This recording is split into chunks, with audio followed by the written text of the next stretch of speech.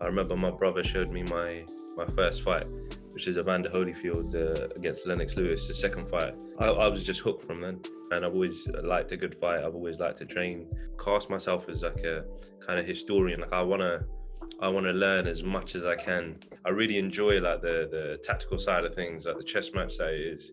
I need to kind of make a go of this. However, whatever angle I approach boxing it, I need to try and do something with it.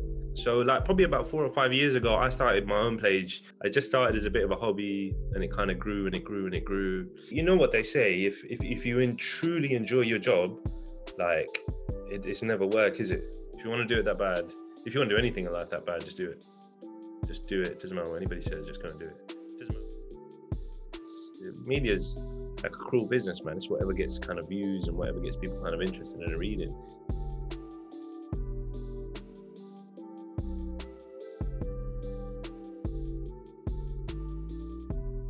Welcome back to the KultureKast podcast. My guest today is an interview for one of the biggest boxing YouTube channels out there at the moment, Behind the Gloves. Welcome, Gaz Singh. How are you doing? I'm all right, bro. How are you? I'm good. As you might know, like the way I try to start each podcast is sort of talk about your cultural upbringing, background, and things like that. Just a bit of context on who you are and what sort of background you come from. So basically I'm Sikh. I grew up around West London, so like around Southall, Greenford, Hounslow, them kind of sides. It was kind of just a traditional upbringing, I guess. And my parents were away a lot, like working on their businesses and stuff when I was quite young. So I was raised by like my grandmother, like most Asian kids are. She picked me up, school, dropped me off. I was raised by my older brother and my older sister, and I just had quite a normal childhood. In terms of like my teenage years, it's hard growing up, man. Like like I said, my parents were away and stuff, so you end up. Me personally, I ended up getting involved with kind of like the wrong crowd, and it was not. I ended up doing stuff that I wasn't proud of and whatnot, and going to places I wasn't proud of. But you kind of grow out of that, don't you? And it's just a phase. Well, most of the time, it's just a phase, and then you become an adolescent and then an adult, and yeah. Yeah, you live and you learn. Definitely, I feel like you hit the nail on the head there with a lot of Asian parents, like obviously having their own businesses or just working relentlessly. I guess we get. I guess it's a good stereotype, isn't it? As the work ethic that we'll have. One of the good ones. Yeah, the work ethic, especially, I think that's really important, man, because you see a lot of like and I don't want to like put this in a way that's going to sound like racist or like downplaying anyone, but it's like especially around here, you see all the corner shops and a lot of businesses are owned by mainly Asian people that have come from whatever country they've come from, and they've put in a lot of effort to financially set themselves up, like support people back at home, whatever country they're from, and then support their children here and stuff. It like makes me think like if my parents grew up here and were born here, what could they have done with themselves with like from being zero to what the age they're at now, instead of just coming like my parents came here in the late 70s, so they only really had like I don't know, like it's been a long time now. It's been like 50 years. Like that's not but the first part of 20, 30 years of their life was back in India. So I mean, if they had that first 20, 30 years here, like I would have loved to see how high they could have gone and what they could have accomplished, especially with the drive and that.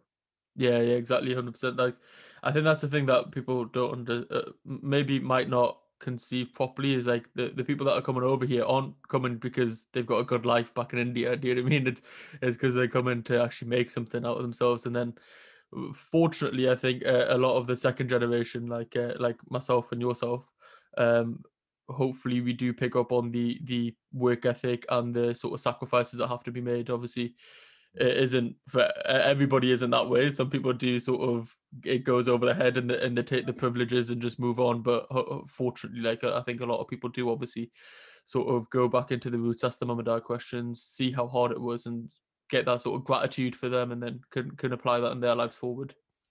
I think that's kind of that would what you just described there was me, where we just take everything for granted, and you grow up and you have like not like a lot of money, but you have enough to go out with your friends, you have enough to Mhm. kind of buy your first car and do stuff like that. For me personally, it's late on in life. Like I only discovered that for me, like so I'm 30 now, and probably about 5 years ago when I was like kind of 25, I thought, you know what, I need to build on what my parents had done for me here. So when I have children, they have more kind of, I use the word wealth loosely, but they have more at their disposal than what I did.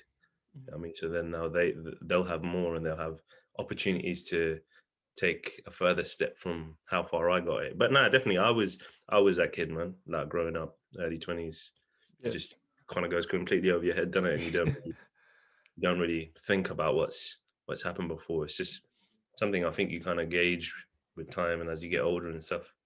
100%. Well, similarly to me, so I'm 24 now, and I've probably made that sort of shift, or maybe more so within the past couple of years myself.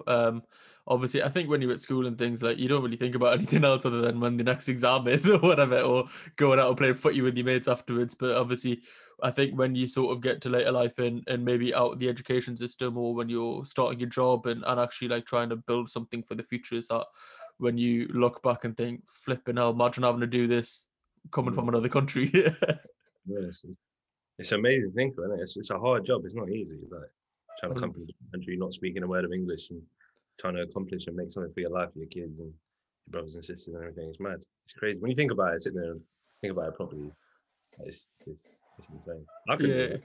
I couldn't yeah. migrate to Spain now and learn another language and have a job and open up a business and stuff like that. Take me a long, long time. Exactly.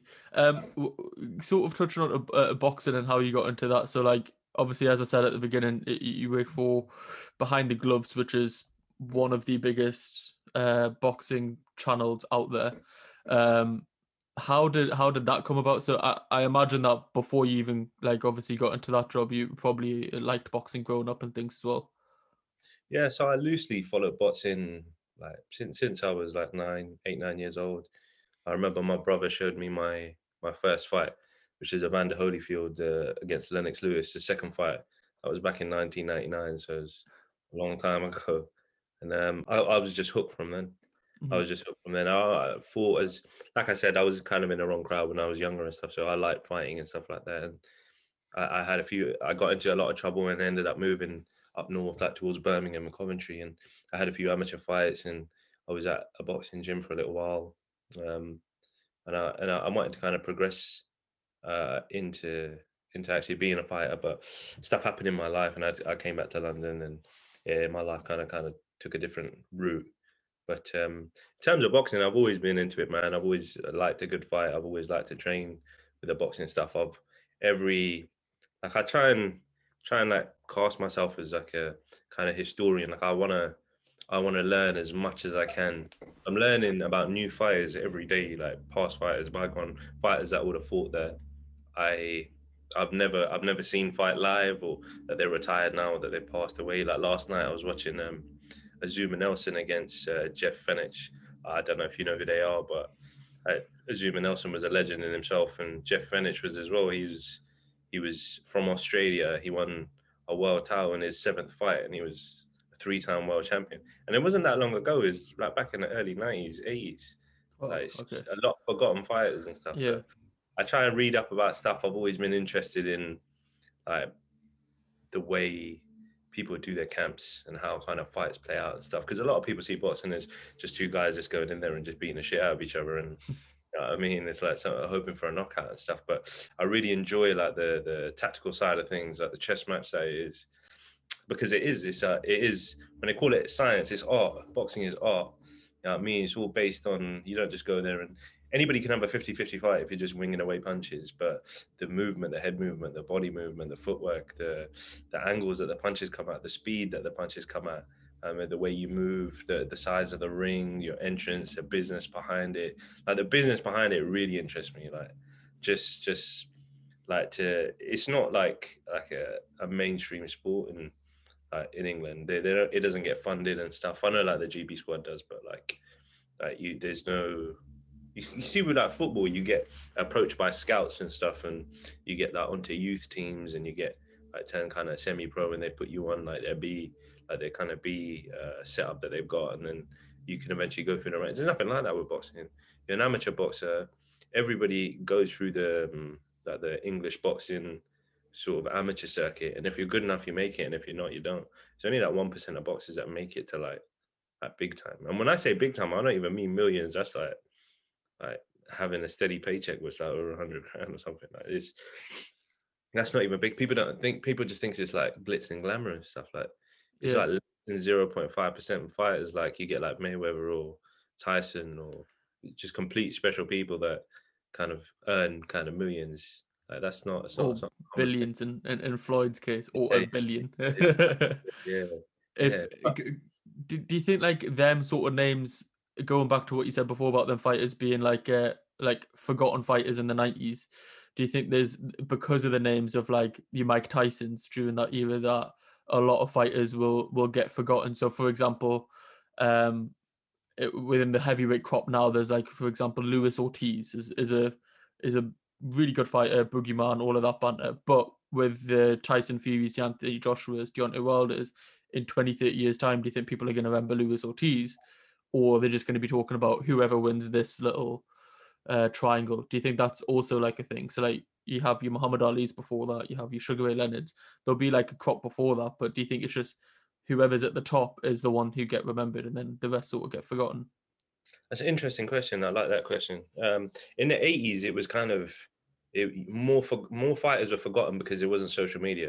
You know what I mean? So it's really so the only way you were going to get exposure was through like a TV deal. YouTube didn't exist.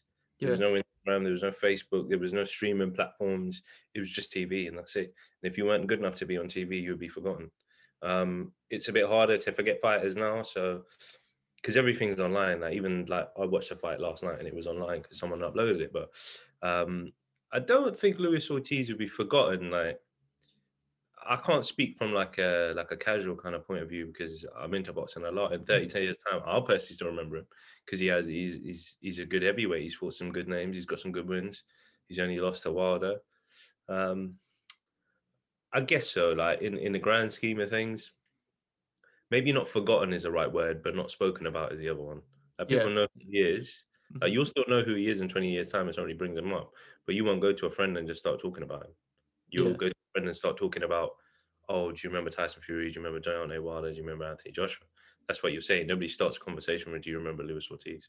And I don't mean that in a bad way. You know what I mean? Like he has his own fan base and stuff. Like Mhm. I'm a fan of most fighters. I'm a fan of his fighters, but he's just, and the other thing is like he's very inactive at the moment. I don't know what he's doing, whether he's going to come back or he's going to retire and stuff. But it's Well, there's that joke that nobody knows what his real age is as well, yeah, so you never know when he's going to retire. if you live the life, age doesn't really matter though, does it? It's Mm. just one of those things. Like Klitschko fought what Joshua when he was like 42 or something, 41. Yeah, yeah. Floyd again lives a life. Don't drink, don't smoke, don't party, nothing like that. Just just trains, eats good food, travels around the world. Even in Golovkin, like you don't drink, nothing like that. Just trains, chills out, goes play like beach volleyball and stuff like that. Stuff that doesn't, it's not too taxing on the body. Golovkin arguably was in his best shape in his last fight. What was his name? Savameta, I think. I can't know how to pronounce his name. I think he's Polish or I know what something. you're talking about, but I'm not gonna. Yeah, I'm not gonna try to pronounce it. Yeah, yeah. It's like The some Polish chap, SCZ yeah, banner. there's a Polish chap. I know what you're talking about. Yeah, but I don't. So to answer your question, I don't think he'll be forgotten. I just don't think he'll be at the tip of people's tongues when they want to talk about it in 20 years time. Yeah, maybe I used the wrong word. It isn't forgotten, but I think that is sort of what I meant. It's like lesser known, and then they sort of dwindle out of people's like on the tip of the tongue. Whereas when you go back and you think of like Muhammad Ali, for example, or Mike Tyson, maybe the winner of this Tyson Fury Anthony Joshua fight will be regarded in them terms, or like spoken about as highly as them. Whereas say somebody who's perhaps between 5 to 10 on the Ring magazine rankings probably wouldn't be spoken about as frequently. Um, You remember, like, so Muhammad Ali was, a lot of people know him globally, not because of boxing, but because of what he did outside the ring, like not going to fight in a war, like fighting for oppressed Muslims, fighting for being a black man and having equal rights. And yeah. you have like Tyson, which was, he was remembered because he was fighting, but a lot of people remember from some of the crazy shit that he did. I mean, like buying a tiger as a pet and like getting into street fights and punching promoters and all the stuff that went on with Don King, which was more publicized in the media because media's like a cruel business, man. It's whatever gets kind of views and whatever gets people kind of interested in reading. And if you punching some random geezer in the face is more attractive than you knocking someone out in the ring, then they're not going to publish the thing about you knocking someone out in the ring. They're going to publish what got you in trouble and it's going to give you a lawsuit. and Floyd created this whole um, you got to be undefeated to make it. You know what I mean? You have to protect that own. So they each had their own thing that made them great. You know what I mean? And you'll see it in people like Tyson Fury's might be he was out of the ring for 3 years and he went through some crazy shit. That's what people might remember. Like he got positive for cocaine and like there was a ton of stuff going on. And the You know what I mean? mental health issues. I think that's it's not a nice thing to say, but I think that is probably one of the things that has risen his profile more than anything else. Obviously, it's not a good thing to say because he went through the mental health suffering that he did, but fortunately he came out the other side. But when he wrote his book and he did like the pandemic lockdown workouts, and he's a massive advocate for mental health on that side of things, it is something that people will remember going forward more than perhaps how the first Wilder fight, for example, because in the books it's a draw, whereas that stuff is like that stuff will last That with people. links to casual people. So if you didn't know boxing and you saw Hmm. someone advocating and like spreading good kind of like mana around mental health, you'd get attracted to that, wouldn't you? If you're Yeah, struggling with something and you don't watch boxing and you see a guy who's, oh, I was depressed and I used this and I used that to kind of get out of it, it voices to you more you're going through it yourself or you know somebody that's going through it, not necessarily him being a boxer. But you'd have to see, man. You kind of remember people for different things after they're gone. It's kind of hard now to justify what they're going to be remembered for because the career isn't finished, and the next fight might be something amazing. You never know. yeah, very true. Talking about the sort of media side of things and like basically I think clickbait is a good word because it's obviously banded around a lot, and I get hooked into a lot of these boxing videos on YouTube, and there's a lot of clickbait going around. So going back to basically how you got into behind the gloves, so you were into boxing. Did you do anything before behind the gloves in terms of boxing? I guess journalism. I don't know what the right, is that the right term? Yeah, it's journalism, I guess, media journalism. But no, I wasn't really interested. I was just a massive fan, and I think, like I said earlier, like it was kind of and he started taking life seriously and thought, I need to make something of this. If it's something I really enjoy, I need to kind of make a go of this. However, whatever angle I approach Hmm. boxing at, I need to try and do something with it because it's what I'm passionate. I don't watch football. I don't watch rugby. I don't do none of that. I watch combat sports. Like I love that stuff. Um, so like probably about 4 or 5 years ago, I started my own page, kind of Blue Corner Boxing, and at the beginning it was kind of just a hobby, and I would just update the news, um, and it kind of grew. Like I talked to my friends, and I saw what other people were doing and stuff. So I kind of I thought, I'm going to make a real go of this. Like, yeah, I've got no journalism kind of experience, I've got no media experience and stuff, but I don't really have any experience in that. But you never know. Like the wildest things have happened to people. Like I'm not saying for a minute that I'm going to be a billionaire or a millionaire or anything like that, but the people who have um, like these big businesses and they've accomplished a lot with their lives and stuff at one point were maybe sleeping on a park bench. They had no qualifications in regards to what they're now doing, and it's the same with me. Like I didn't have no qualifications in media or journalism or anything like that. So I just started as a bit of a hobby, and it kind of grew and it grew and it grew. I reached out to fighters myself, whether that was via email or sending them a DM or trying to get their numbers and stuff. Like you'd be surprised how many phone numbers there are online for people, like important people and links and stuff. But I'm not going to say any more about that. But Yeah. I can't give my secret away, and then people are going to start doing it. Like, everybody can do it. But yeah, no, I reached out to Behind the Gloves. It was just an absolute kind of coincidence. They were literally just about to post an advert looking for another member of staff, and my stars must have been aligned or whatever. Like I've spoken to a few prior to working for Behind the Gloves. Like I've spoke to Connor Ben, his dad, Anthony Fowler, like just on a casual basis, like on Instagram Live and stuff, and Hmm. Dave Colwell and a few other people trying to get my name out there. And so I contacted Behind the Gloves and I said, I've been doing this for 4 or 5 years. It was just a whim kind of message, like, do you guys kind of provide like trials or opportunities for people to kind of try out?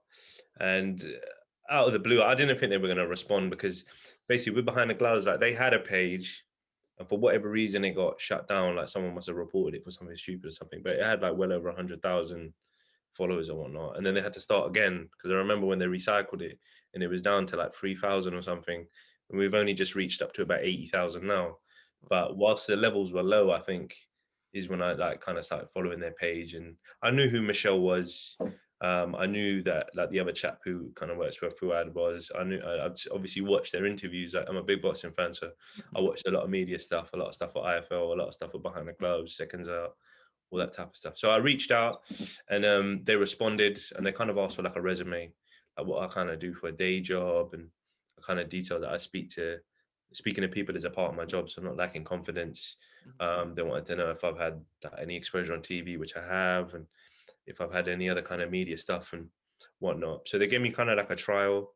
Um, I did a couple of interviews. I don't. It's really bad. I should remember who I interviewed first, but I don't.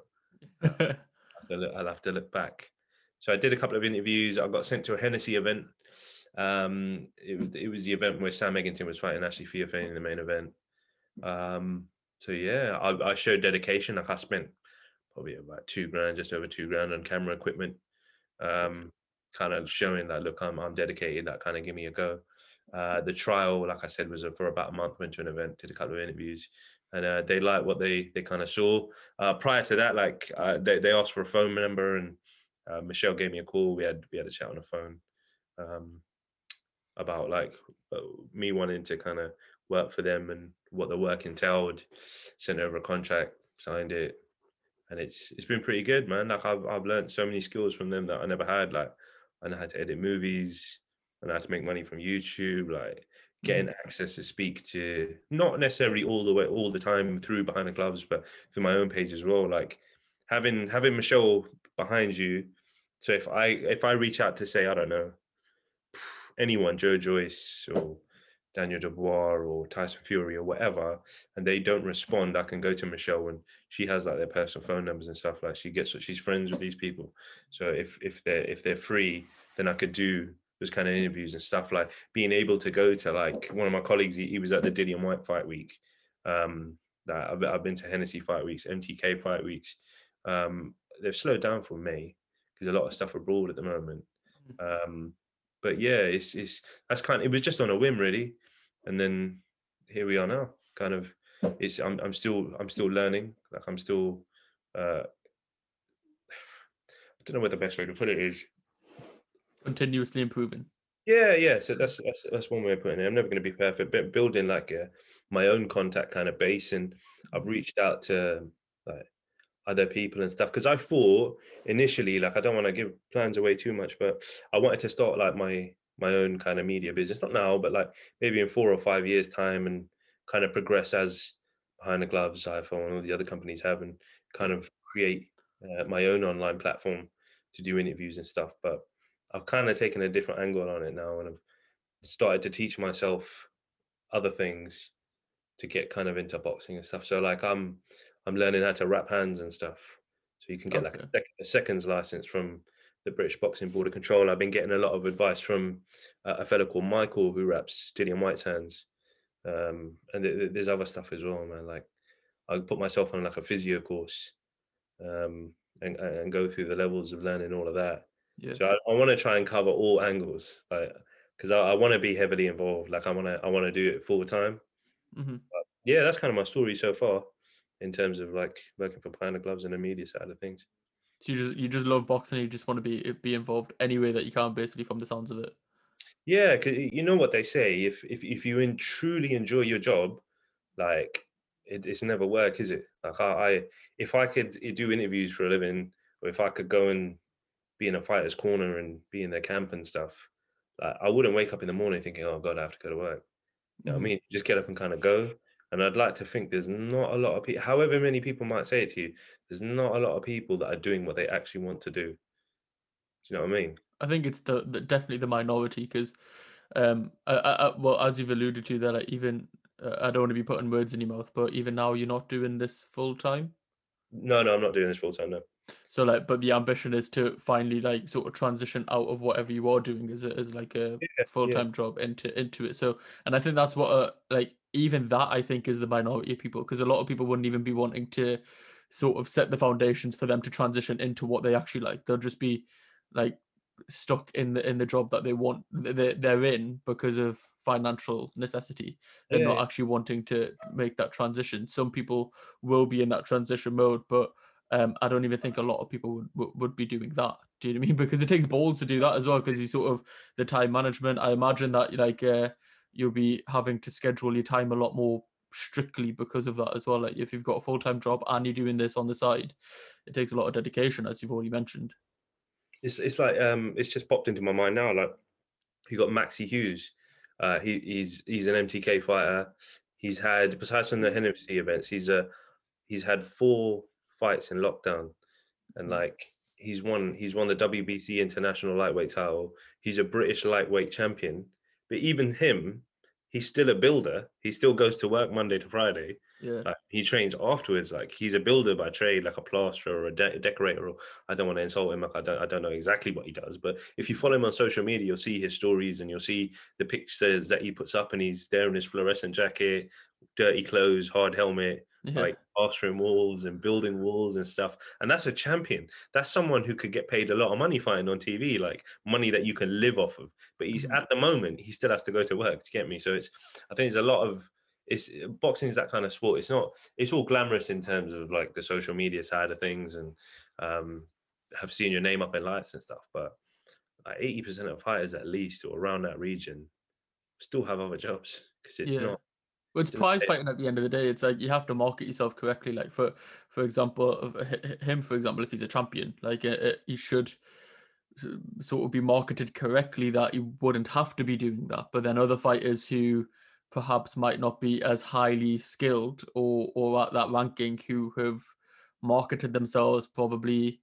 I don't want to say better because it's probably disrespectful to him. So, but you know, like differently that they can sort of keep that keep it full time. Like again, I don't I don't want to fire shots at anybody, but Dave Allen, for example, he's not exactly the best fighter in the world.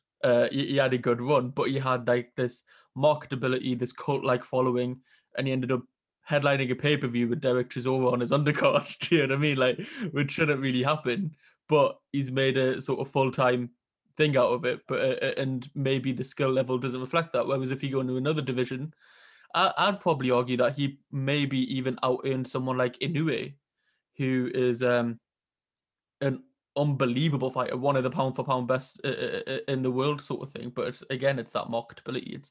I think that's the weird thing about say combat sports, not just boxing, but also like the UFC, for example, which I do want to touch on that a tiny bit later on. But compared to say something like team sports like football or basketball, where there is a league structure, the higher you go in that league, more likely you will be paid more. Whereas that doesn't always translate in boxing. It does 99% of the time. I mean, most of the champions will be higher paid than, say, people ranked lower than them, but obviously not always. it's kind of where you started your career, like mentioning Maxi there. He turned pro like 12 years ago. You know what Mm, I mean? Like boxing didn't have YouTube, didn't have Instagram, didn't have like these platforms. So the kids coming through now, someone who's 3-0, might have a bigger following just because they marketed themselves right. I don't want to put pressure on like kind of the people that the managers and the promotional companies that look after these fighters because they do an amazing job. Like all the MTK kind of fighters, they're so well looked after. Like mhm, in terms of finances, in terms of press, in terms of getting interviews, in terms of getting coverage for their fights and getting their names put out there. For me personally, MTK in the UK is probably the best place to be because you can be with Matchroom, but then you won't ever fight a Frank Warren fighter, and vice versa. You could be with Frank Warren, but you won't fight a Matchroom fighter just because mhm. there's like different channels and TV deals and all this stuff like that. It never hardly ever ends up happening. We've seen a couple recently, but in the most part, like 9 times out of 10, it won't happen. I was just gonna say you said that on the week that we've got back to back weeks when Yeah, when it's happening. yeah, I know. You've had obviously Liam Williams and Andrade. Now you've got Bentley against Cash, but that's rare though. That's Mhm, very rare. definitely is, yeah. But the thing with MTK is they're right down the middle. Like if you were signed with MTK, you can fight on Matchroom cards, you can fight on MTK cards, you can fight on Frank Warren cards. Like But is that because they're a management company, not a promotional outfit? they are a managerial company as well as an advisory outfit as well as a promotional company. They probably don't call themselves a promotional company, but they put Mm. fights on. They put Yeah, fight true. cards together. And to be fair, like if you ever look at the viewing figures when they have like a Friday or a Saturday night fight card on, they have more people watching than that you could fit in a York Hall or that you could fit in a Copper Box arena. Like the Mhm. Copper Box Arena, like the kind of some fight nights are like just mad because the Copper Box Arena, you can fit 8,000 people in there. There's like 12,000 people watching the show online. So like Yeah. they are capable. They're more than capable, and they have some of the best fighters in the world. They manage Tyson Fury, Billy Joe Saunders, Charlie Edwards. Like there's a ton of fighters I'm going to miss out, but there are tons of them, like loads and loads of them. Loads of US champions. They're breaking the market everywhere. They've got promotional kind of like firms and uh, well, they're putting on fights like in Mexico, Croatia, all over the shop, Mhm. and they're like kind of branching out into the amateur game. Like it's such a good company. Like if you're in the boxing world, you won't hear anyone say anything bad about that company because all they do is give and give. They don't take anything. They just give opportunities. They give fighters a chance. They're just giving and giving, giving and giving. It's great. It's great for the sport. And I think you did see that like recently with obviously when this Tyson Fury Anthony Joshua deal happened and I think what's his name, Daniel Kinahan, is that his name? And all the like panorama stuff came out about him. I think most of the boxing like world, I guess, or those fighters, promoters, anyone who's basically dealt with MTK basically backed them to the hill, which I guess is probably like a backing up what you're saying as well. Like if everybody who you work with basically has a glowing and positive review about you, it pretty much you do what I mean. You represent your reputation sort of speaks for itself. It is because the MTK event that I've been to and speaking to like Lee and like even I barely message him, but the few times I have and when I've spoken to him in person, like the entire team up there, just it's like when you meet them, it's like you've known them for ages type thing because Mhm. there's none of that kind of awkward silence or anything like that. They're just straight into it, very polite, tell you what you need to know, and then just have a good time type thing. Like it'd be different if you're going somewhere and people are like sighing at you and the media guy is not very nice and people are too busy to talk to you and stuff like that, then you might have a bit of a negative impression. But they're all just down to earth. It's like you go there and it's not even like you wouldn't think it's a business because they still get on really well together and it's more like just a bunch of friends hanging out playing boxing on. It's great. It's a great atmosphere anyway. I've never like went to like an MTK show, personally met Lee, but he did actually reach out on social media to us after the Inder Bassi interview went out. So and obviously we've talking about that as well. And honestly, like such a nice guy. He was just really nice and just had really good words to say. And like this is somebody I've never spoken to the guy before. I've never met him or anything, and he's just like, yeah, after that interview, he was like, "Oh yeah, what you're doing is really good," and basically just had positive words to say. Um, obviously, Inder Bassi's obviously also signed with MTK as well, and when we've been speaking or through like DMs and things, we've obviously spoken about Inder and Gully and a few other Indian boxers and things. Is that something that you sort of keep a closer eye on because of obviously being up and yourself? Uh, I guess so. Like, not what I want to accomplish in the future. Like, you can't be biased because Mhm. at the end of the day, boxing is quite revealing in terms of what kind of person you are and whether you got what it takes. It doesn't matter whether you're black, you're white, you're brown, whatever. Yeah. If you're good enough, you're good enough, and that is as simple as that. But yeah, no, I would say that I speak to both these guys that you just mentioned, and I think they'll both do well. I mean, I think they'll both do very well. It is interesting because obviously, like in a South Asian perspective as a whole, um, Pakistani British boxers are very revered in British boxing history. They're the two that shout out, obviously Amir Khan and Naseem Hamed. Do you know what I mean? Like there doesn't seem like there's that much of a barrier if there was like a new Pakistani British boxer, like a breakthrough star. It would be the this path to success is already sort of laid out. And it's interesting because although Punjab and India are very closely sort of geographically situated to Pakistan, we haven't really seen anybody like do the same from like an Indian background. And obviously, we're talking both from a Sikh background, I'll say openly biased as a Sikh boxers. Obviously, in that is professional. We've seen Tal Singh, who's just signed with Amir Khan, and obviously Gully that we mentioned before. But it seems why do you think there is that difference? If like obviously you're not gonna have all the answers, but just your your opinion on why that might be the case. I think you hit the nail on the head there with Pakistani boxers that are coming kind of through, and like there's a lot of them. Don't get me wrong, like Adam Azim and Shabazz Masood and stuff. There's loads of them coming through, and a lot of them can go on to accomplish good things. But like you said, the path's been set out. Like Nas came along, and there's never going to be another Nas. There's no one going to be ever as flamboyant. There's no one have the skill set that he's got. Um, and I don't personally think like, can you say he set out the path? Because I haven't seen anybody even attempt to do what he did in the ring at all, in the slightest, in no way, shape, or form. But then moving on, kind of, I feel because then if that was the case between Amir Khan and Naz, you would have had other British-born Pakistani fighters or Pakistani fighters come through. I think since Amir Khan has gone, like credit where credit's due, like he's at the age of 17 and went and he won. Uh, that's like that's still like a that's still like a youth kind of thing because they say you got to be 18 to fight in the seniors, like if you fight in national tournaments or international world championships or whatever. But at the age of 17 to beat grown men and win a silver medal, um, and then however Khan's performed recently, whatever, that's down to him, like stepping up weight divisions and fighting people, and he's stringed together quite a few losses now. But early on in his career, he was a conventional boxer. He was fast. He fought with his hands up. He had good footwork. He had good head work, good head movement. Sorry, good body movement. And I think he's the one that kind of laid out the path for other like kind of British-born Pakistani people to kind of come through because there's a lot of people that kind of box similar to how he boxed, like quite elusive, a lot of straight shots, very quick.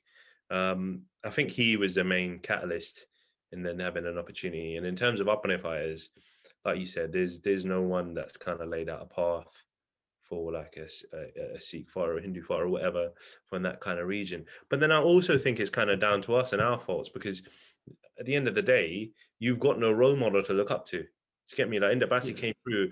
Who is he looking up to? That's kind of Sikh and that's done that before him.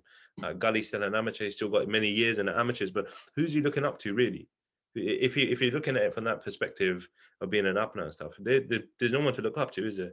Yeah, This you is what I mean, like setting out that path to success is sometimes it just takes that person at the top, not like mimicking how they operate as a boxer, but just saying, like, so for example, if there's a young Pakistani lad and there's a young Indian lad, and they both want to get into boxing, it's very much like easier for that Pakistani lad to have some sort of hope and aspiration, or even convince his parents to be like, "Mummy, मैं boxing करना." Do you know what I mean? Like, look, I want to be like Amir Khan. I want to be like Prince Naseem.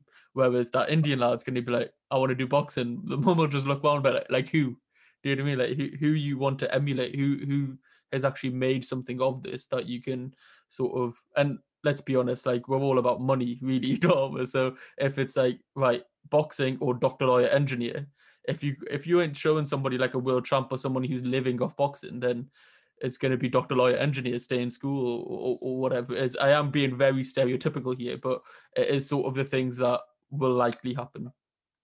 in terms of yeah, like going back to what you just said, like I think people should carve out their own paths. It's as simple as that. I don't see it as it's like I said at the beginning of this kind of segment that it doesn't matter whether you're black, you're white, you're brown. If you've got the skills, you'll make it because Mm, eventually the skills will shine through, and there will be the promoters out there, the TV companies out there will have no choice but to put you on. Do you get what I mean? Obviously, it helps at the beginning if you've got like promotional backing from someone. mhm, But I think it's very much like if you're the only thing lacking is if you've got like an up knife, he's from Punjab, a Sikh, Hindu, whatever, and then you've got a guys from Pakistan or whatever. But I still think the race is the same because when you turn pro, especially, everyone starts with a zero. You know what I mean? If the true. guy, if the Pakistani guys does better than the others, then he's the one that's going to get the deal, and vice versa. You know what I mean? Those are the kind of the people that get the most interest shown onto them. Are you going to watch a guy who's gone to 5 straight points victories or 5 straight knockouts? So it's that simple, isn't it? This Uh, is true, but I think like, and I don't want it to sound like competitive because I know like obviously when it comes like cricket, Pakistan and India have like a heated rivalry. I'm just using the example as because they're the closest probably to us as in ethnic wise, and obviously there's the disparity in boxing. But I think it actually goes to the point earlier, which is where I slightly disagree with you here, is where when we were saying like the marketability of like say Dave Allen versus Inoue, and that's not whoever's better will get more money sort of thing or will be pushed more because it's just not the case. Do you know what I mean? So like if there is somebody from a background which has got a already strong fan base, like boxing fan base, compared to one where there's untapped potential, which I believe like the Indian market is, because every other sport's trying to get into India, football, basketball, whatever, but for some reason boxing isn't. And feel like if you are guaranteed the Pakistani fan base or take a risk on the Indian fan base, which one are you going to go for? It's like what do they say? It's like the rabbit in your hand versus two in the hedge, or whatever that phrase is. Which is where I would slightly disagree with you just on that point, because I feel like there is a lot of untapped potential in that market, but it just takes you couple to do the executing as well. Do you know what I mean? I think the execution is regardless, because if you can have like a string of losses and you're just never going to go anywhere, even with as much promotional backing as you want. But I feel like that opportunity might not be the same. Um, in terms of like maybe just the stereotypes that already are in the game. But I don't know if I'm seeing it from a very skewed perspective, because I don't know, like I'm not like the most hardcore boxing fan. Yes, I really like it. I'm probably above casual, but I'm not hardcore. Do you know what I mean? I'm like in that middle ground. But you know what the thing is you're talking about like marketability and stuff. I think to a certain degree you can't compare Dave Allen in any way because in Japan, in terms of their boxing, it's very closed circuit. Mhm, Like there's a lot of Japanese fighters fighting Japanese fighters. And the new way he's like a full weight world division champion, but he's only been picked up by Top Rank like recently. mhm. And let's be fair, the major promotional companies operate out of England and America, and that is it. You couldn't tell me who the Russian Federation champion is in any weight division. I guarantee you couldn't tell me. Yeah, I couldn't. mean, or who the Croatian Federation or national champion is as a professional right now in any weight division. You couldn't tell me.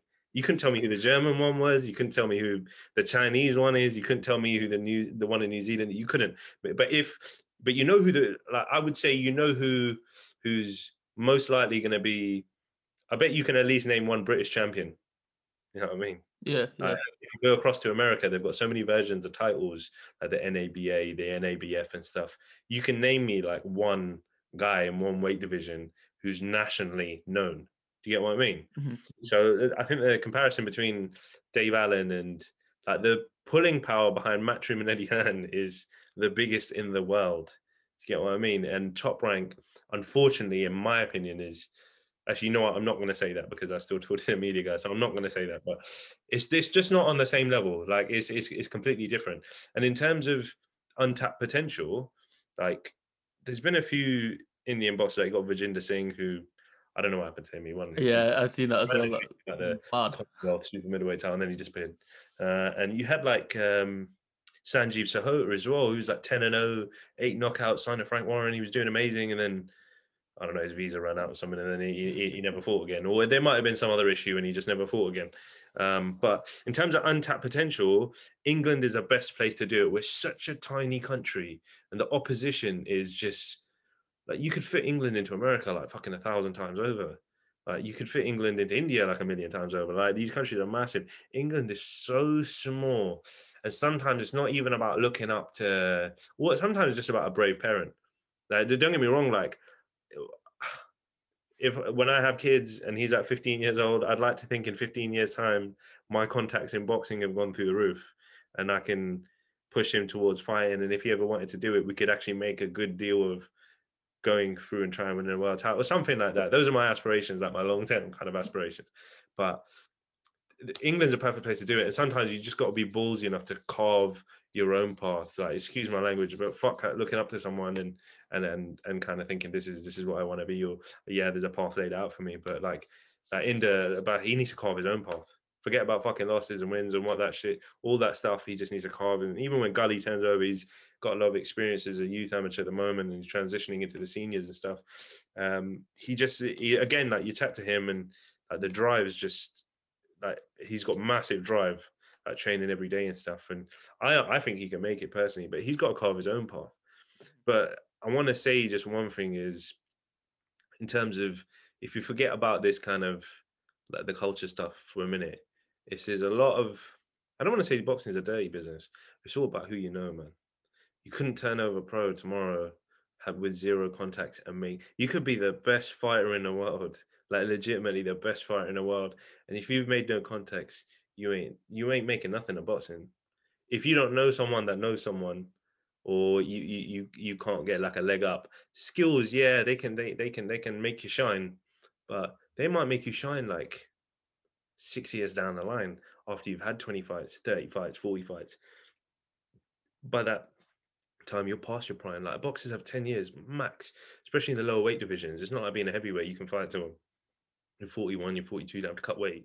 But then like if someone turns over when they're 22 at a low weight division like featherweight or super featherweight, by the time they get to 30, 32, the next batch are going to come through and they're all of a sudden going to find that they're slow as shit, and they don't move as quick as they used to move or punch as fast as they used to do. You know what I mean? But uh, it's all about who you know and having balls enough to carve your own path. I mean, I think that's if I was to send a message to anyone that wants to try and boxing, just carve your own path. Fuck everyone else. Like do your own thing. Like fight your own way. Have your own heart, but take it seriously. It's as simple as that. Your parents might not support you. Other people might not support you. You might not get supported because of your culture and stuff like. But you know what I mean, like just do it. If you want to do it that bad, if you want to do anything in life that bad, just do it. Just do it. Doesn't matter what anybody says. Just go and do it. Doesn't matter whether you start when I did, like when I was 25, 5 years ago. I think I started 10 years too late. You know what I mean? If I go back and tell myself something, anything, it would be start when you were 15 instead of 25. You know what I mean? I'd be 15 years ahead of the game then instead of 4 or 5. I'd be in a much better position. I would have accomplished a lot more. And like he said, it's all about money in it. I would have made a lot more money. It would have been in a better place. But you know what I mean? You just kind of you, you just if you want to do anything, whether you're Pakistani, Sikh, Hindu, white, black, whatever, just go and do it, man, and just carve your own path. Don't worry about other people's path stuff. Because at the end of And I couldn't agree more. But it does take the balls that you were saying. That it does take a ballsy parent, or it does take, and it takes that one person that makes it a lot easier for everybody else. Like the using Inder as the example because he's probably the at the moment probably the most promising. I'd say, and I'm probably biased in that because I've spoken to him a few times now. But good time. Try and get Talon as well. He'll make because you know what he's I think he's making his debut at flyweight, super flyweight. Man, the pool is shallow for those low weights, mhm, especially domestically and European. You jump up to world level. Like, look at Sonny Edwards. He's about to fight Maruti for the title next week, and he's only 14 fight deep, 13 fights deep, yeah. and he won the British title like a couple of fights ago. I mean, the pool is so shallow. I mean, if you're at a lower weight class, you got a much better chance of winning the world title. And to be fair with Tal as well, like obviously being linked with Amir Khan, being on the TV show, all of that stuff, like it's a lot of publicity as well. So for him, that's obviously good going forward. But a point that I was gonna sorry make when you were speaking about Top Rank before, and you sort of caught yourself before you said anything, is that something that you find hard to sort of be impartial? Because in the sort of business that you're in of interviewing all these fighters, I imagine that you can't really give your own opinion just because you don't want to say break barriers or not break barriers, burn bridges is probably the better term. Is that something that's difficult for you? It's something I'm kind of learning on the job because if you ever look back at like if you go on Michelle's like Instagram or if you watch her videos and stuff like people are always asking for predictions. People are always saying to her, like, what do you think of this, whatever. And her response for years has been, I can't say, I don't give predictions. I can't say. I'm kind of learning the hard way because I'm a fan at the end of the day, and I like some fighters more than I like other fighters. But in terms of like, yeah, it's exactly. I don't want to burn bridges, and I don't want to seem biased. I want to be impartial because at the end of the day, like, it's I'm a fan of the sport at the end of it. You know what I mean? And not even the individual people. Yeah, I got my favorite fighters and stuff, but like I'm a fan of the sport and I want it to thrive and I don't want to burn bridges. I don't want it's hard though, isn't it? Because if you don't know behind the gloves, go check us out on like social media, YouTube or whatever. Sorry for the plug. Go Um, for it. like it's a massive following. Like last thing I want to do is piss a fighter off, piss his fans off, and we lose thousands of followers. Like that hits at everything, and that means I get told off, I make less money. It all affects you, doesn't it? So yeah, I try and stay impartial when it kind of comes to things. I have my own opinions. I have like really strong opinions on certain things, but I'd only speak to like my close friends about it. Really, like with my family members or whatnot. I won't go out and publicly put those opinions out. You know what I mean? I might have the odd joke in that, like I've got put something funny on Instagram that I thought was funny the other day on my story. I think it was yesterday, but if that's just a joke that every once in a while, and then I might say something like that. But the amount of times like I'll go through like Instagram and stuff, like when I'm on the official page or my own page, and I see comments that just really, really piss me off, and I just want to say stuff, but I don't. Just because you're affiliated with such a bigger brand, and they don't think you, they think that the brand's got Mm. that opinion, and that's not what I want. You know what I mean? So yeah, it's tough to remain impartial sometimes. I think do you not think like sometimes it would come out anyway, like sort of your biases? Because like say for example, if you out of 100 interviews that you've done, 10 of them are with one person compared to like the other 90 being with different people, or do you know what I mean? Like you can sort of tell which sort of interviewers, like as we said before talking on through Instagram. I'm a bit of a fan of IFL. That's like my go-to. I still obviously watch Seconds Out and yourselves as well, but if I'm like watching one more than the other, it's probably IFL. And you can tell which fighters, for example, Coogan is closer with. It's like the Billy Joes. He doesn't really hide away from it, the Tony Bellews and the Dillian White sort of thing. You can very much tell that he's got like a and even the Dave Allens, and you can tell he's got like a bit more of an affinity to them fighters compared to others, even though he does remain biased, not biased, unbiased. Sorry, but so do you think that like maybe it sort of creeps in that side of things, or you very much like try to be on top of everything? To be fair, you know what? I've never spoken to Cougar, and well, not yet. I haven't. I've not met him. I don't know the guy. But at the end of the day, I can imagine he tries to remain as impartial as possible. But you know, when you're becoming friends with these people, Mhm. you know, when you're spending so much, like he would have spent years and years and years around Billy Joe and Dillian and all these people. He would have spent like at least 10 years around all these people. If you're spending that much time around someone, they're gonna be your friend to a degree. You know what I mean? So it's gonna be, I don't want to say it's not going to be hard for him to remain impartial, but you get more, a bit more emotional towards it. You have a bit more of a, you feel some type of way about it. You know what I mean? Like, I can't say that about any fighter at the moment because I've not been doing this long, like be touching a year or whatever, like on a professional platform. But I can see how it would be difficult. Like I know, honestly, I don't want to say that either.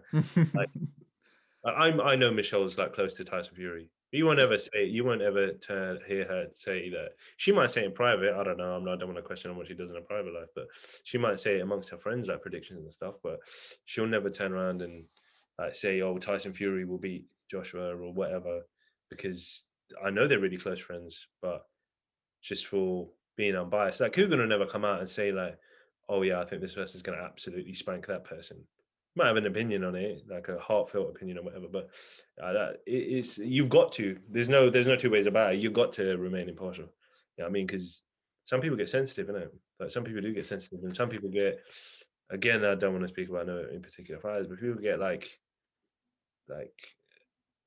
They'll not come back on the platform because you've said that they no, might lose. they put themselves on like a high platform, then don't they? And you know what I mean, if they think that they're God's gift to everything, and then if like if you're not supporting them, it's kind of like there's one fighter in mind, but I'm not going to say who it was. Maybe we could record it and I'll tell you who it is. But like like if you're not with them, like even if you've got something neutral to say, if you're not with them, you might as well just not like do have anything to do with them.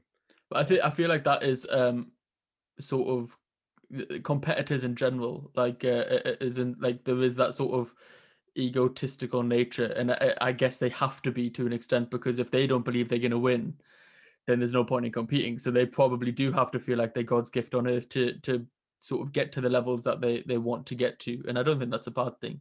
Going to sort of the big three that we already mentioned as yourselves at behind the gloves, Seconds Out and IFL.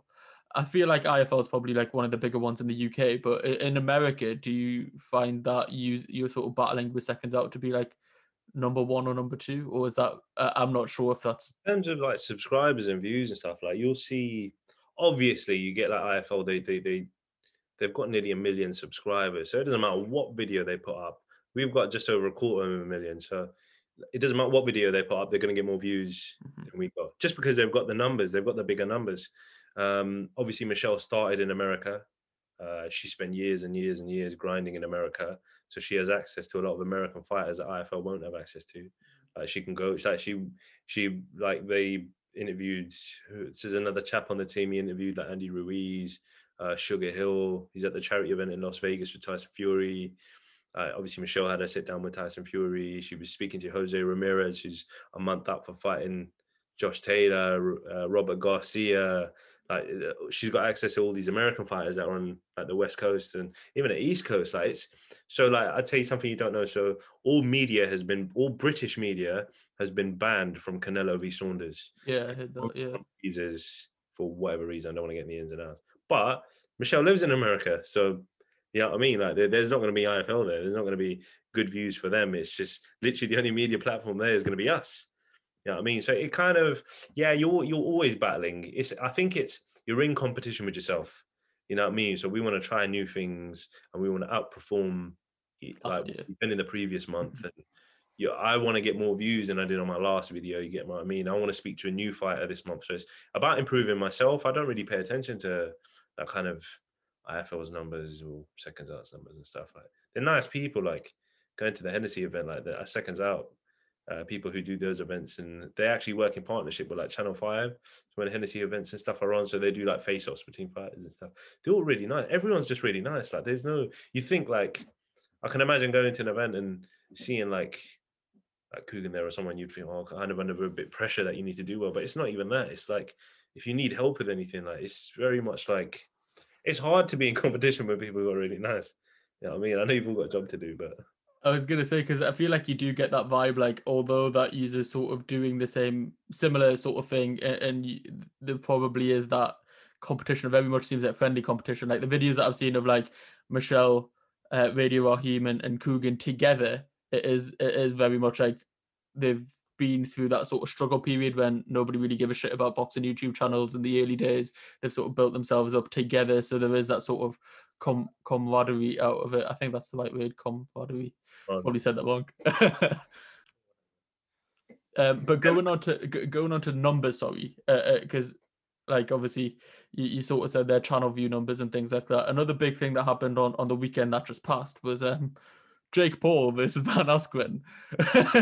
I've seen your mouth cringe there, your face cringe, but I like obviously you said before you can't really give you opinions and predictions and things because of biasness and things. But so I'll open it up to like a broader question. Do you think these sort of crossover fights of entertainers fighting each other in the boxing ring are overall good for boxing in general? yeah, I guess so. If you want to put it like that, yeah. In terms of hardcore boxing fans, I can see why they disagree with it. But it's like anything. If Jake Paul wanted to, I don't know, shift towards like snooker or something, you could probably sell a million buys just playing snooker again, but against Ben Askren. Like, but if it's just boxing is a method that he has chosen to make money from, because Yeah. there's a lot of entertainment behind it. It's still a real fight, but it's very. I would like to say boxing is more like WWE than UFC is. You know what I mean? Because at the end of the day, you have like a Derek Chisora like spit in your face or chuck a table across the room or like you have that type of stuff go on. Like I think the video that went round was when Ben Askren put his face in, put his hand in front of Jake's ass, and everybody was just saying that he slapped him on the bum. Like that was just that's that in itself. It would circulated the planet and had millions and millions and millions of views. It's just a method they've chosen to make money, I guess. And for the overall for overall in terms of boxing, yeah, I guess so, because it might bring, because his card had professional fighters on the undercard, so people would have seen them that have never seen them before, like Regis Prograis and Ivan Reddick and stuff like that. You would have seen those guys, like even Steve Cunningham, like. But there's, I think this whole Triller thing is, I don't know what their plan is and stuff, but they seem to be making some big bids and getting some big fights and stuff. So Oh, I guess so. Yeah, it's bringing more eyes to boxing. Whether I it's was in a good way or a bad way, they are. Yeah, I was having this conversation yesterday with one of my mates, and he was like, "What's the crack with this Triller thing? Do you think it's good or bad?"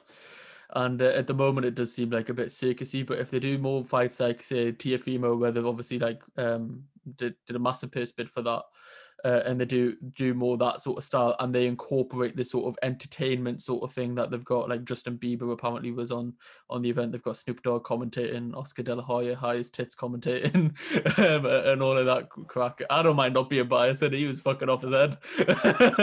But if they do sort of more of the Tiafimo stuff and keep that entertaining, then maybe it is like the next generation of boxing. But I don't know. It's, I think you sort of have to see more events that are purely boxing, or more events that have more boxing on them, to understand what their intention is going forward. But it is a very weird one, because as you say, like the KSI Logan one had Billy Joe Saunders on, it had Devin Yeah. Haney on.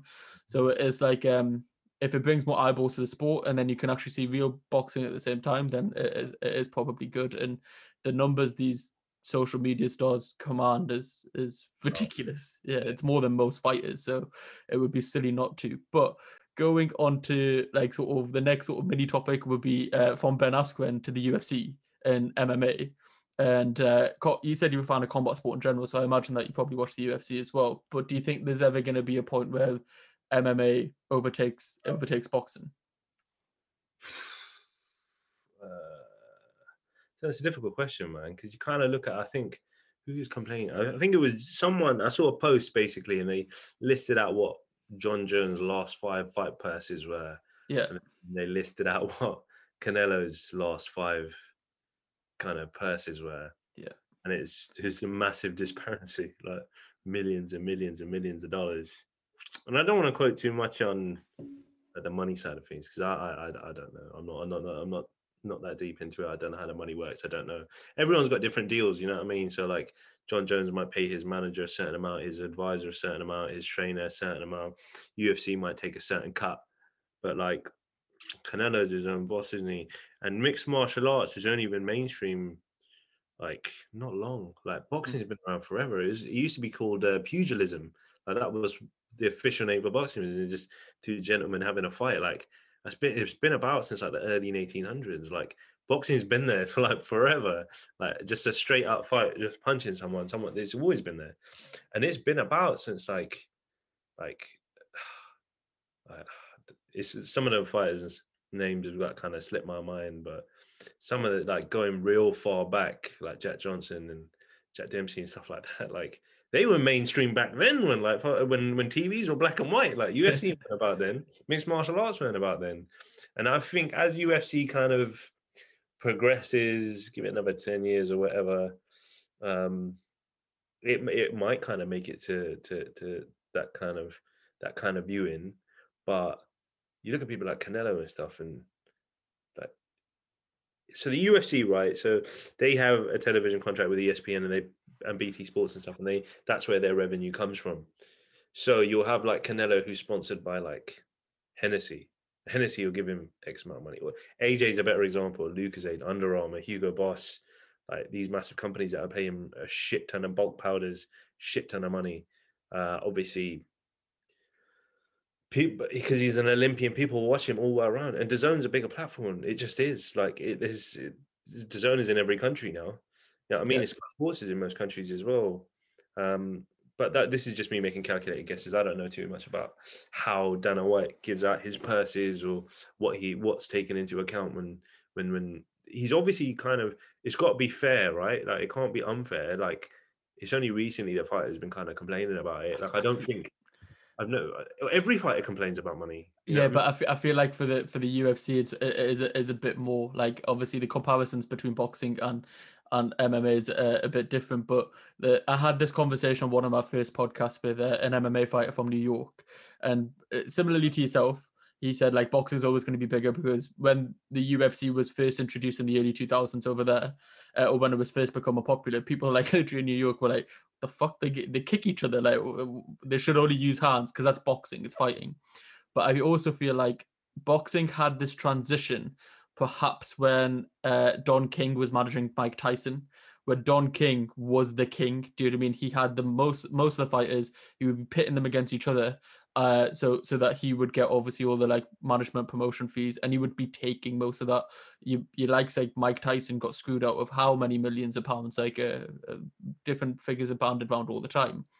But Dana White's in that situation now where a lot of the fighters a few of the fighters, the higher sort of end fighters like your John Jones, sort of rebelling against that, saying this it's not proportionate to our star power how much we're getting paid. So I feel like if they come out of this transition, and there's a good thing and a bad thing to this. The bad thing is that you get to the boxing stage of you have X amount of governing bodies, and so there's that many titles where you don't really know who the proper top dog is, and then you get different organizations. Like, I'm not a fan of the WBC franchise title. I think it's a load of bullshit. Do you know what I mean? If you're gonna have a world title, don't upgrade somebody so they're untouchable. But like the UFC made this BMF title just as out of nowhere. Do you know what I mean? It's that sort of like a controversy, maybe, I don't know is the right word, but you have pride, you have glory, you have, I think, one championship. Already in MMA there is already a few different governing bodies, and people can go from one to another for extra pay. And so I feel like that the UFC's stronghold might be diminishing in the long term because of this pay dispute. But that's just my perspective, and it could be very different to a lot of people's. This is what makes boxing interesting, though, isn't it? Mhm.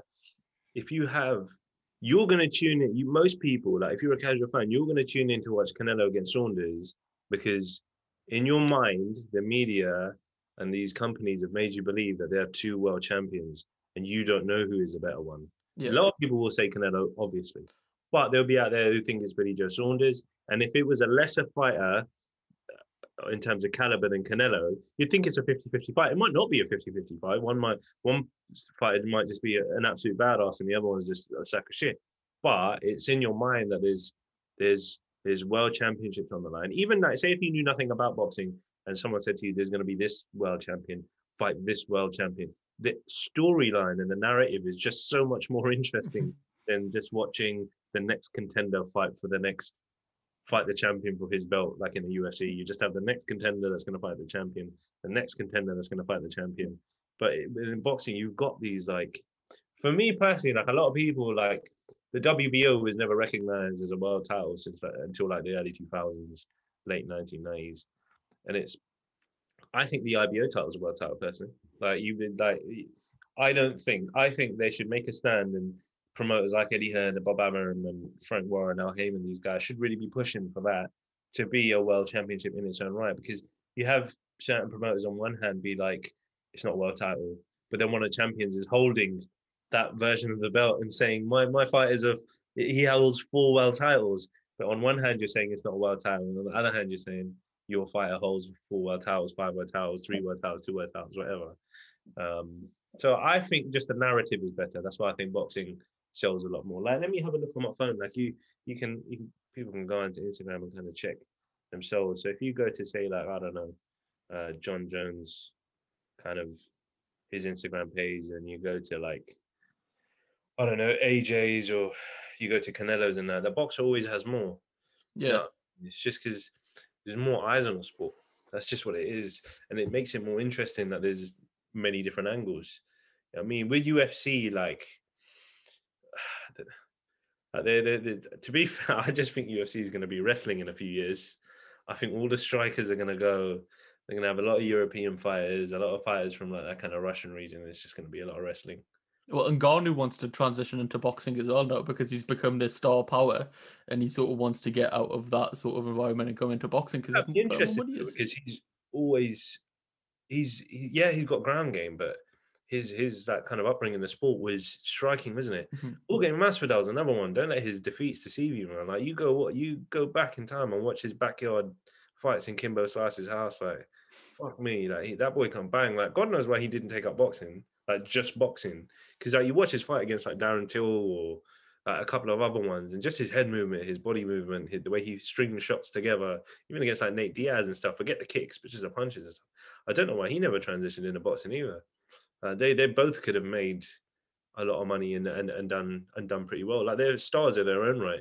And I Mhm. hope Ngannou does transition into boxing because that you get a lot of joke fights like McGregor transitioning into boxing was purely just for the money. And I'm sorry, but he that was against a semi-perfect Floyd, like a Floyd that had just maybe trained a couple of times, Yeah. maybe him well.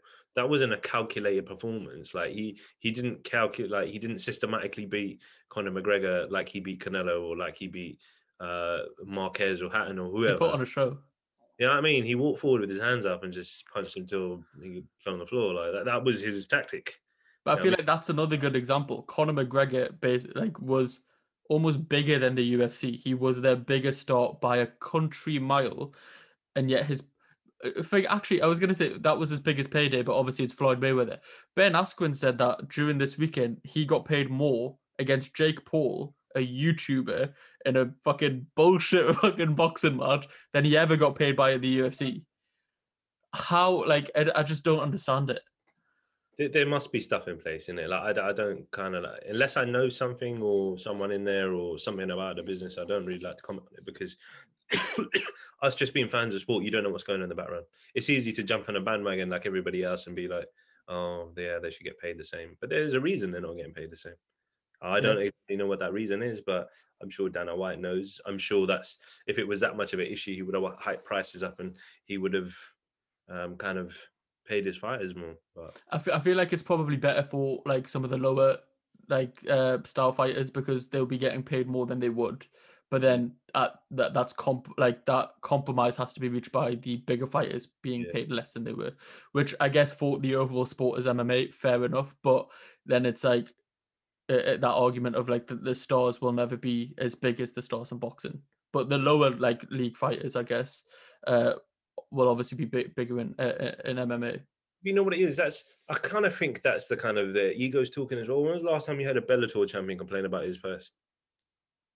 Yeah, true. You know what I True, mean? but apparently other promotions pay better. So, from what I've been told from this MMA fighter from New York, he said one championship pays their fighters better than UFC. Obviously, I haven't looked into the numbers, so I can't really comment on that. But that's what he was saying. But there you go. It's maybe it's just an ego thing. You never know. You don't know. Like, you don't know unless you know like the ins and outs of what's going on. I don't think really it's fair to comment on that kind of situation. Like John Yeah, Jones knows what he's doing. I don't know. I think has McGregor ever complained about his purses? Maybe like once. he's actually since Floyd. No, but even prior to that, like maybe once. I don't Yeah, think yeah. he complained like a lot. Khabib ever complained about his? No. Mm. Adesanya, no. Don't really. There's a lot of fighters that don't, innit? It's just makes me think there's a lot of ego involved, but know your worth. And then sometimes it's just a hoax, isn't it? Sometimes you just push and push and push and push and push and push. Like maybe John Jones is trying to push for more money because I don't know. This is not me saying Ngannou is going to beat him, but it might happen. You never know. Yeah, I Mm. mean, highly unlikely, but it might. And maybe John Jones don't want to fight no more. He wants one more big payday. Like there's loads of stuff. I'm not saying either of those is true, but you never know, do you? Unless you know the ins and outs of something, you don't really know how to gauge it. Very, very true. I've really enjoyed this podcast, and at the end of each podcast, what I like to do is do some quick fire questions. So it's the same 5 questions as to every single guest, and yeah, we'll just get straight into them. Is the first one is what are you most proud of? No, it's not really quick fire questions. A lot to be proud of. For myself personally, it's just increasing my confidence to speak to people. I guess in myself, that's the most. That's what I'm proud of the most. Sick. Number two is what are you most looking forward to? Next time, I don't have to quarantine that fight. Fight card. Oh, shit. That ruins that being in prison, man. Yeah. What is your biggest motivation? It's gonna sound bad if I say money, but nah, it's pride. I guess it's pride. Pride. And money. That money. Money's not a bad thing, man. I say it to everybody, like, if it is what it is, do you know what I mean? It is what you can buy other things that will make you happy or like look after your family or and things like that. So, what is your definition of success? Money. Nah, it's you know what? I don't want to say I want to walk down the street and people know who I am, but it's like I want to be able to walk into a fight event with a fighter and to that kind of you know what? No, let me start again. My version of success is if I am involved with someone who makes it. That's it. My success comes from someone else's success. It doesn't come from me. Sweet. And last but not least, because it's the KultureKast podcast, how do you think your culture has affected you in your journey thus far? I personally think people might not see it now, and I don't want to sound big headed, but you don't see many Sikh guys, Sikh girls, Hindu guys, Hindu girls like from our region of the world out there in a sport like boxing doing media and stuff. I don't think IFL don't, Seconds Out don't, Fight Hype don't, Fight Hub don't. Anybody else I forgot? I think Boxing Social do. Um, but there's basically 90% of like media outlets don't have an Asian face or an Indian face, and I'm proud to say I'm one of the only ones. Smashed it. Yeah, it's affected me. It's affected everything in the right way. I'm making strides in my own way. Definitely, and that's what we like to see, breaking barriers. Yeah, perfect. That's been the KultureKast podcast for this week. Is there anything that you want to plug before we finish? Yeah, nah, man. Thanks for having me on. I appreciate it, man. I enjoyed the chit chat. And if you don't follow Behind the Gloves, head over to YouTube and click subscribe. I'll put that link in the description. I'll put Blue Corner Boxing on Instagram in the description as well. Hit me up, Blue Corner Boxing on Instagram. Drop me a message. I respond to everyone. Wicked, and he does. He responded to me, so he definitely does.